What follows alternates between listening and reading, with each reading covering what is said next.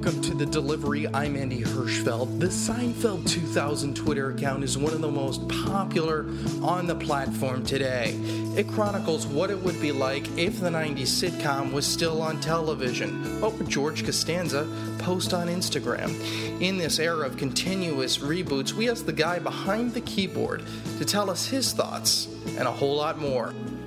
The Delivery starts right now.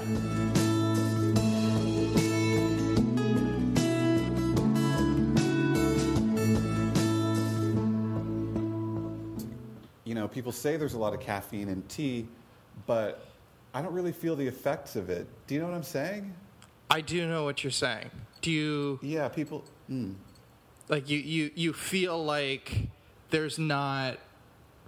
Like, it's just like a state of mind? Yeah, like people will be like, oh, you know, there's 17 more, times the amount of caffeine in, like, a green tea. But I could drink a green tea like right before bed, sleep like a baby. Yeah, absolutely. I'm mostly a coffee guy. When I was in college, I was drinking like 8 cups of coffee a day. So, wow. Yeah, I was pretty close to a heart attack. But, I've kind of cut back, like 2 cups of coffee and some tea, and that's me. At this point in my life. And you're living to tell the story. I'm living to tell the story, 100%. What's your take on Red Bull? I'm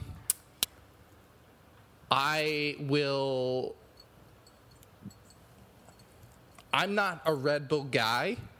I would say if they want to give this show a sponsorship, I could change my opinion, but I'm not really a Red Bull guy. What about you?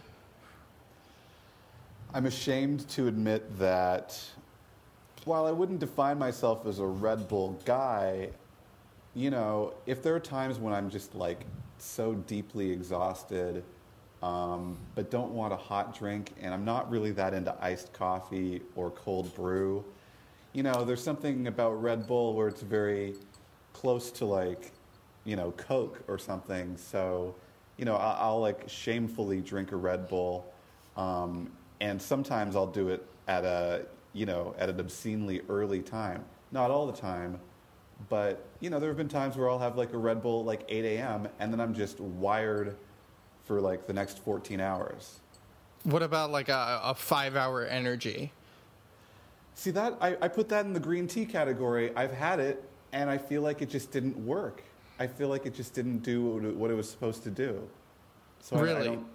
I don't believe in 5-hour energy. You don't believe in energy or 5 hours or like that? The concept of energy, I don't believe it. No, I just don't think it works. You don't believe energy works? 5-hour energy works? In quantities of 5 hours, I don't think that works. Oh, okay. Yeah, I can see that. Are you on this nitro cold brew trend? It's funny you mentioned that because I was just talking to some other people about that, and I think in my limited experience, I think the nitro makes it really disgusting. Really? I tried it for the first time the other day. Some people have been like trying to force it on me, and I finally gave in the other day. And it's not terrible, but it's kind of like if I want something frothy and like that, I'll get a beer. Personally, I'm not a fan myself. I had some like fancy, like very bougie, like nitro cold brew in a can recently, and it was Ethiopian of some sort. The coffee was Ethiopian, and no word of a lie, it was the most disgusting thing I've ever consumed. And I drink Red Bull sometimes at like 8 a.m. This was worse than that. I actually felt like there was something wrong with the product, but almost to punish myself sadistically, I just finished it. But it sort of tainted my image of nitro cold brew forever. Like, I don't think I'll ever have it again. Huh. Interesting. Really interesting. So let's talk about this this account, Jason. The Seinfeld200 Twitter account. Now that seems like a very interesting, like oddly specific thing to get into. Sure. How did this even happen? Oh boy. Well, let me take you back to 2013. I'd been following this account, Seinfeld Today, which was a more earnest version of what I've been doing. And, it was a phenomenon. I think it started in fall/winter of 2012. And, yeah, like everyone else, I was following it. And I just remember at first thinking it was very clever and getting swept up in it. And then growing tired of it pretty quickly for reasons, we can get into if you want. And then there being this period of just everyone I knew, knowing that I was a big Seinfeld fan, continuously, sharing it with me, and then starting to get really irritated. And then I remember a coworker sort of almost cornered me and was putting his phone in my face and just showing me tweets, and I just felt, okay, this is just, I'm just tapped out on this. And at the same time, I was working at a company that was sort of in the slow process of going out of business and had kind of laid everybody off, but had given us this really long leash. So I had, about 6 months where I was just getting paid to come into an office. And I was using that time to basically read the internet cover to cover and didn't really have much of a creative outlet for all of this garbage that I was consuming. And, it became very cathartic for me to make fun of this thing that I had gotten very irritated over, while also sort of having an outlet to recycle and regurgitate all of this pop culture and news, excess that I was taking in on a daily basis. And I remember thinking very clearly, I'm going to do this for a couple days to blow off some steam. And I didn't really have a goal in mind, but I thought, gosh, if I could somehow get the attention of the creators of this account in some way, that'll have been a win. And then I'll just move on with my life. And that was 5 years ago. Were you expecting this to become, it's almost like a cult, you have like a cult-like following almost. Were you expecting something like that to happen? No, I had no expectations whatsoever. Especially at the start, the account was written in this very illiterate, broken English type of thing. So it was deliberately very inaccessible. So really, this was like classic trolling. I was just doing it to express my my contempt for something and blow off a little steam, really mainly for myself. It's incredible. I can see you're followed by some remarkably influential people on this account.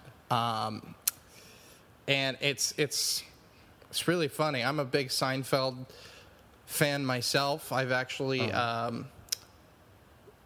I've ruined relationships through the show. Actually, sure. I've been talking with people. Sometimes friends, sometimes romantically, whatever. And they say that they've never seen the show, and I'm just kind of caught. Because it's like, how have you made it this far in life and haven't seen that show? It's you have to sometimes feel like people are living under rocks if they haven't seen that show. But what's really interesting is actually, and the reason I wanted to sit down with you is over the last, couple months, we've been seeing a lot of calls for reboots of different shows from Right. the 80s, the 90s, early 2000s. We just saw that huge thing with Roseanne, Murphy Brown. There's talks about Alf, which is bizarre. So what's your take on those? Well, I think that this is kind of like a very low-risk way for, TV networks that are contracting and losing viewers to capitalize on nostalgia and, really come out with a built-in audience. I'm not an expert on the TV industry by any means, but you've kind of become that for it seems like reasons that were not intentional. Sure. Okay. Yeah, I'll take that. So I guess what we're seeing is that TV audiences are getting older. When I say TV audiences, like traditional network TV. So in a case like Murphy Brown, for example, if CBS's audience is already kind of an older skewing crowd that was, in the prime of their lives when Murphy Brown was hot, and now maybe they're retired, I guess it makes sense, to do that. And as Roseanne showed until the unfortunate tweets, it can be successful. In the Roseanne space, Kato, what I don't know. It's the whole thing is really strange because it's, you knew where she stood. Right. So it's not exactly like anyone was surprised that she says racist things. Didn't exactly come as a surprise, really. With the Murphy Brown thing is kind of it's interesting because it's that whole dynamic of news and how with the state of politics right now, how the intricacies of the news media has become a lot more interesting to the average consumer. Now, I'm a newscaster myself, so I'm kind of distant to that. So there's a little bit of a challenge there, right?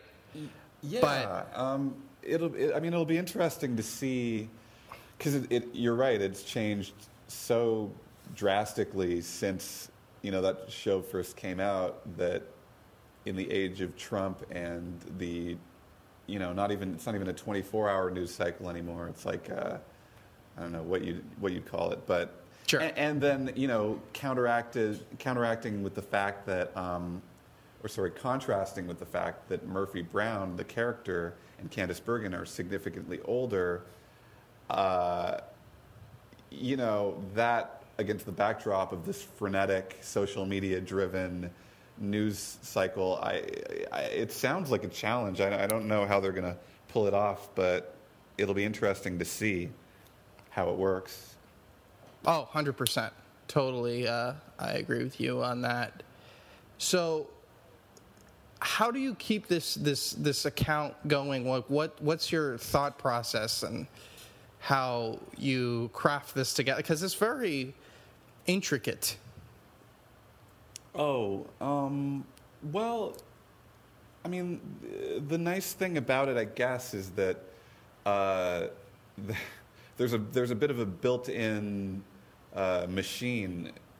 It's the combination of all these jokes and Seinfeld stories and characters and everything that we know so well, and then being able to infuse it with this like constant downpour of information that we're hit with all the time. And so, these connections for someone who's like consumed the show so many times are kind of easy to make. And there have been times where inspiration is just struck, and then there have been times where it's like, oh, I haven't tweeted in a bit. Let me see what's out there, and how can I kind of jam this into Seinfeld? And often the result is the same. And then, it's a bit of a character study as well. Like I've referred to it a little bit as performance art, even just by virtue of, the ridiculous length of time that I've sustained this thing and beaten this horse into the ground. And then, of course, there are a lot of there are all these threads of kind of these like inside jokes, I guess, that or these recurring running jokes, like, I'll do this catchphrase, not every tweet can be a slam dunk, after I've consciously tweeted something bad, like a bad pun or like a dad joke. I kind of have my rotation of just these terrible callbacks. Another one is like putting the Curb Your Enthusiasm music on something and trying to do that as quickly as possible, which seems to have become kind of a more widespread thing that other people do poorly. It's this combination of running gags and then just merging merging new things with Seinfeld. I mean, it's not that deep. No, it's not. It is pretty entertaining though. I'm just so captivated by how this became like such a huge thing.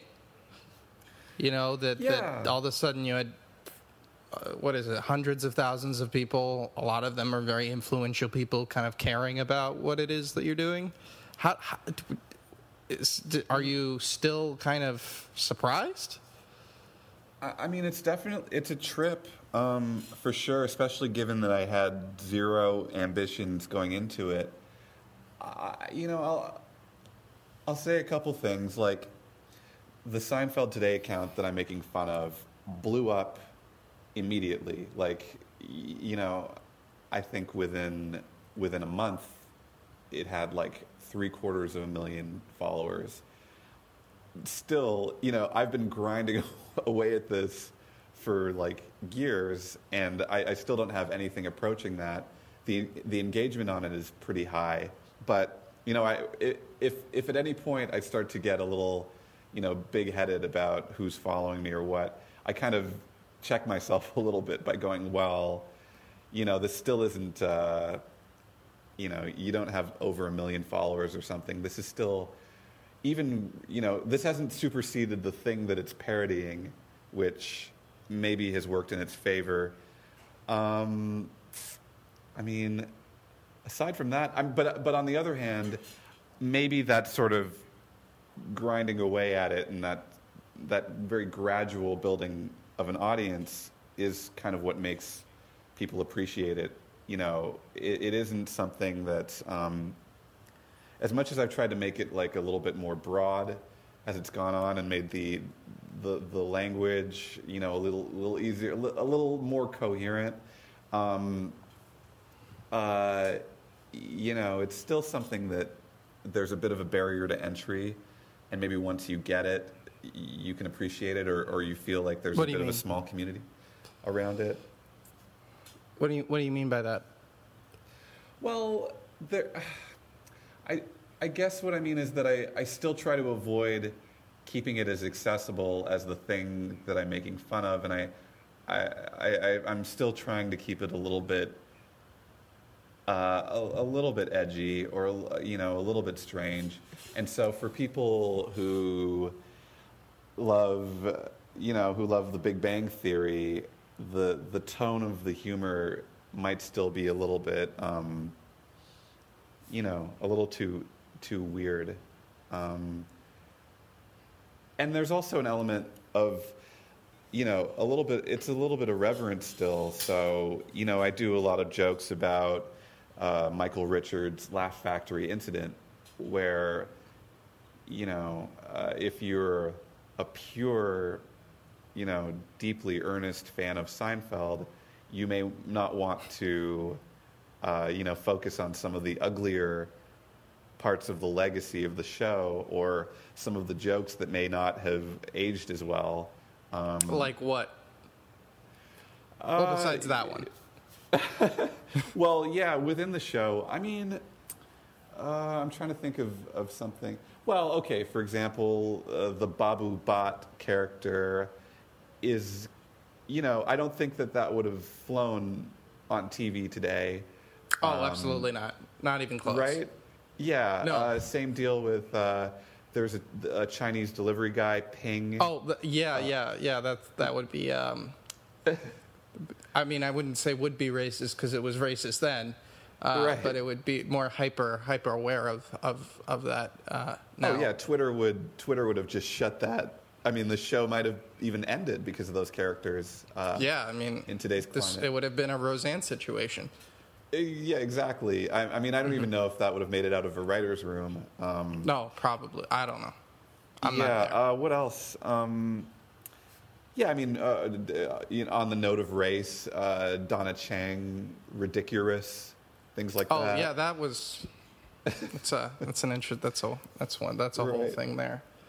There's also I don't know about, I guess it depends on what channel it would be on too, because we're, now we don't really have shows so often with laugh tracks or what, and maybe Seinfeld would have been on FX. Maybe it would have been against. We got to think about context too, because Always Sunny is very problematic, but very self-aware. So maybe we're just talking about network television, but I'm also thinking about, there was a joke where it was the episode My Boys Can Swim, and then I think Kramer says, have you ever slipped one past the goalpost in terms of impregnating a woman? And then Jerry says, those records are permanently sealed. Again, I don't know. It's kind of a gray area, but that, for a network show that's airing at 8 or 9, it seems a little dark. So, but anyway, that's a digression. I'm just saying that, occasionally on that account, I'll dredge up stuff that, a fan account might not want to touch. Yeah, exactly. And on the vein of laugh tracks, which personally I'm not a big fan of. It's if I think something's funny, I'm going to laugh. I'll need a prompt.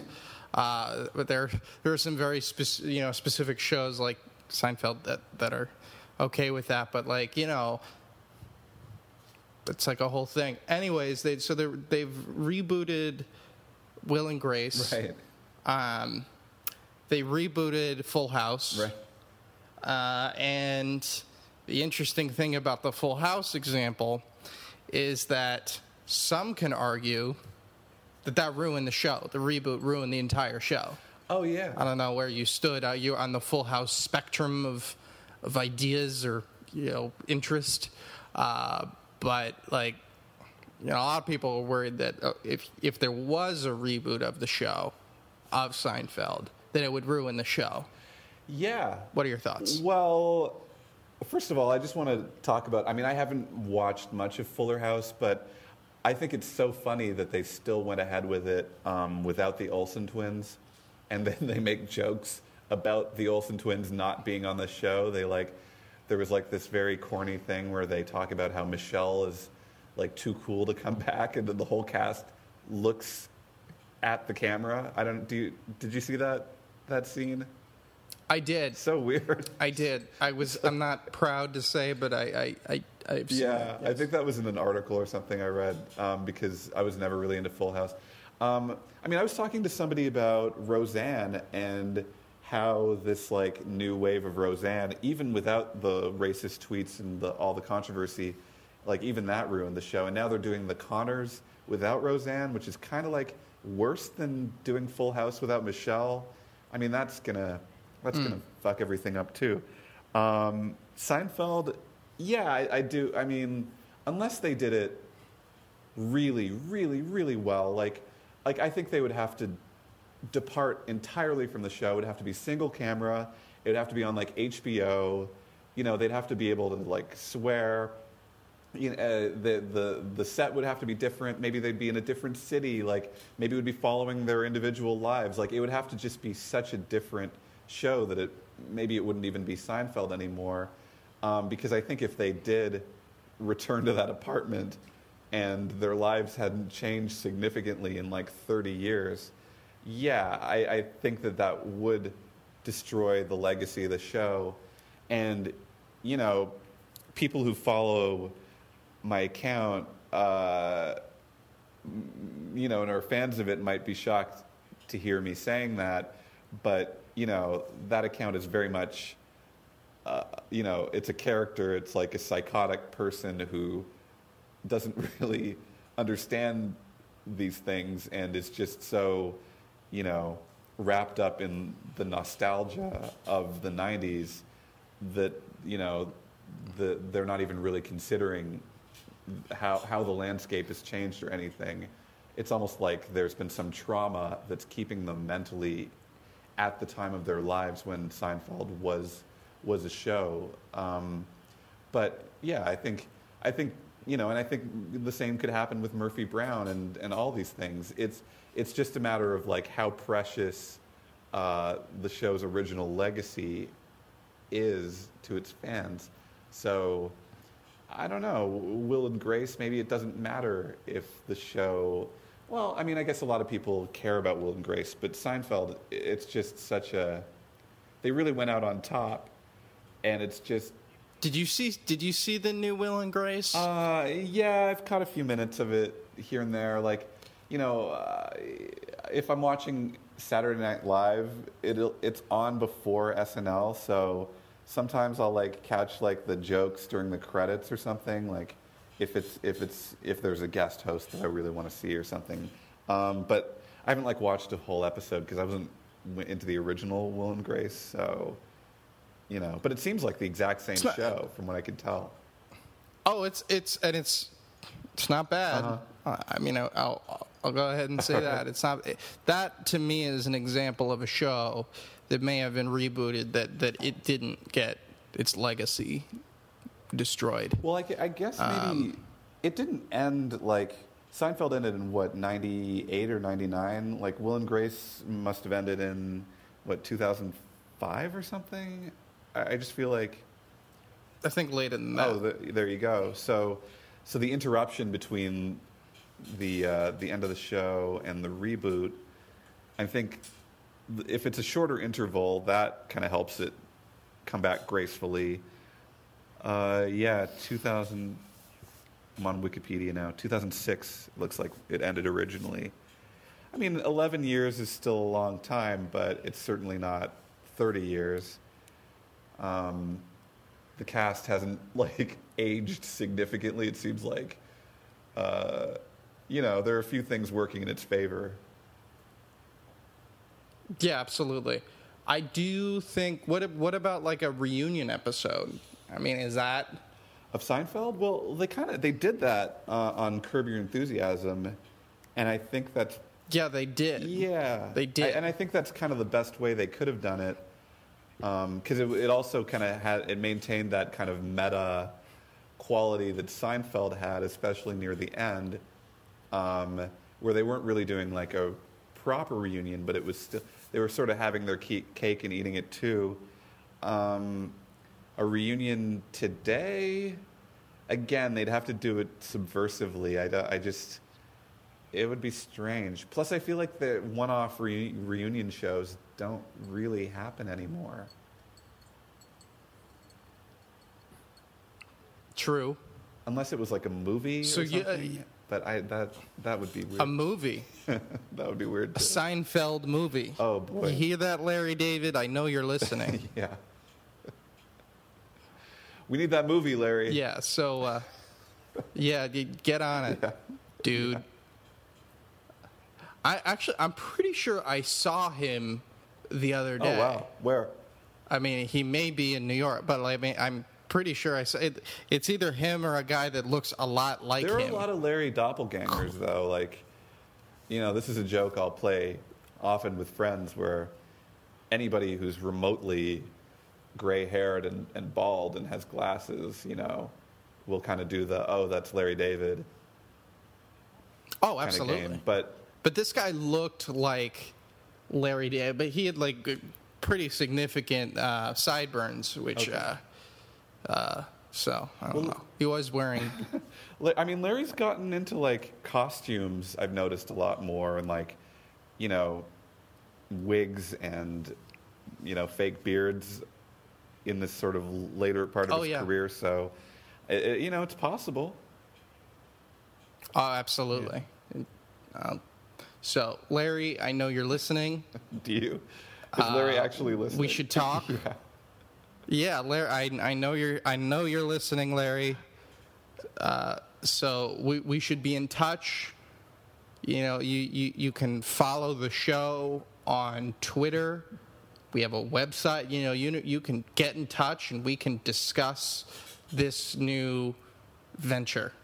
Because I know he's listening. Larry, hit up Andrew. I mean, hit we me need up. This. We do. I can write it. Jason can write it too. Yeah. If you're into that, see, we need to see what can be done. Generally, but Larry, I know you're listening, so waiting for your call. You seem very confident that Larry is listening. Oh, absolutely. There is no way he's not. He's just, like, you've been really under the radar. Larry's a podcast freak. Everybody knows this. He can't get enough podcasts. Oh, Larry David is huge podcast freak. He's a big, listens to, what's that one, Serial? I can see him listening to Serial. Oh, absolutely. Oh, absolutely. Just, tuning that up, just playing that. I assume he drives a Prius. Well, in the new Curb, Seems like a Prius kind of guy. He's got that BMW i3, that electric BMW. Does he have it? But either way, I can see him. I can see him. I feel like I can see him driving a Prius. Yeah. Just like, not like not pretty unassumingly driving a Prius, like owning that he drives a Prius. Oh, I see. Being proud of the Prius. Being proud of the Prius. That sounds a little bit. I see him. That sounds a little bit like a Curb thing, like. Are you proud of the Prius? I'm proud of the Prius. 100%. Or maybe Seinfeld. Maybe that's. She's not proud of the Prius. Oh, you got to be proud of the Prius, Jerry. That's something, right? It is something. Right. You're absolutely right. You see? There's a show right there. The Prius. Season 29, episode 14, The Prius. Written by Larry David. It's like the Cadillac. That's right. Yeah. Yeah.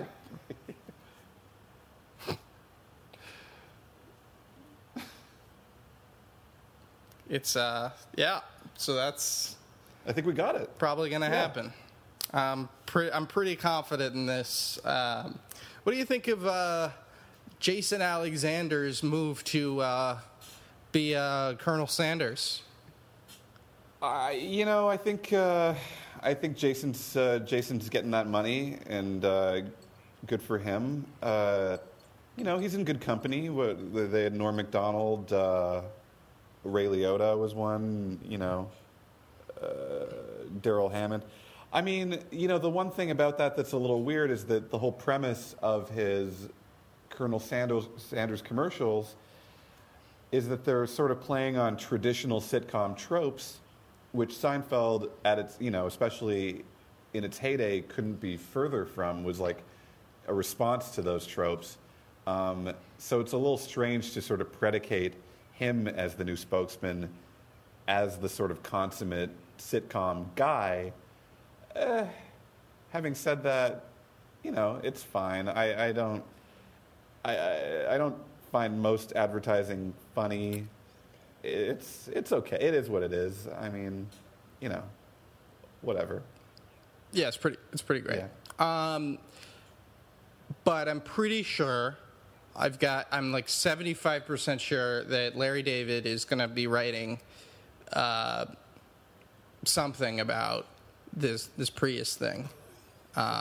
Pretty confident that's happening. Yeah. So I think it's like... we'll just have to see what...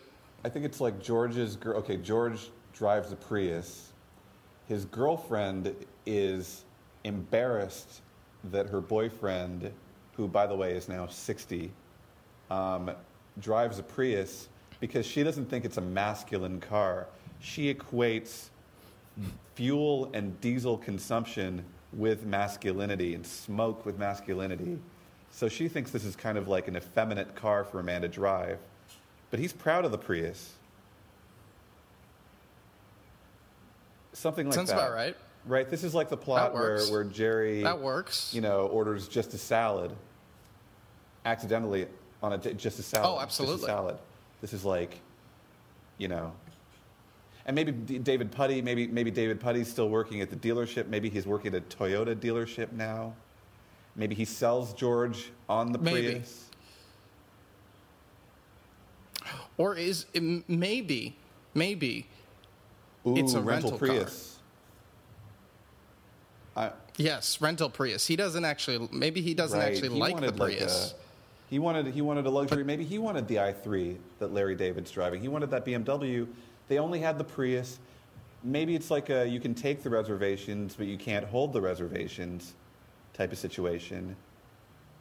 Oh, exactly, and that would work too, Larry. We're giving you all kinds of ideas. If Seinfeld comes back and this is a plot line, I swear to God. I mean, you're a genius, but it's lawsuit time. Absolutely, pay up. Maybe he should just.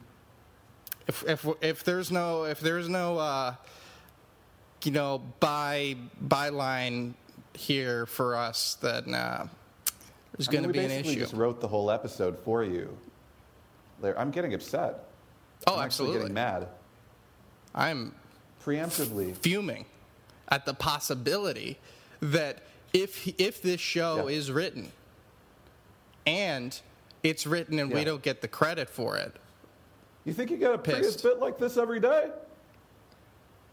Nobody's coming up with a Prius bit like this. Anyways, thank you so much for joining. I appreciate it, thanks for Jason. having me. And that's all for this episode of The Delivery in New York. I'm Andy Hirschfeld. We'll see you next time.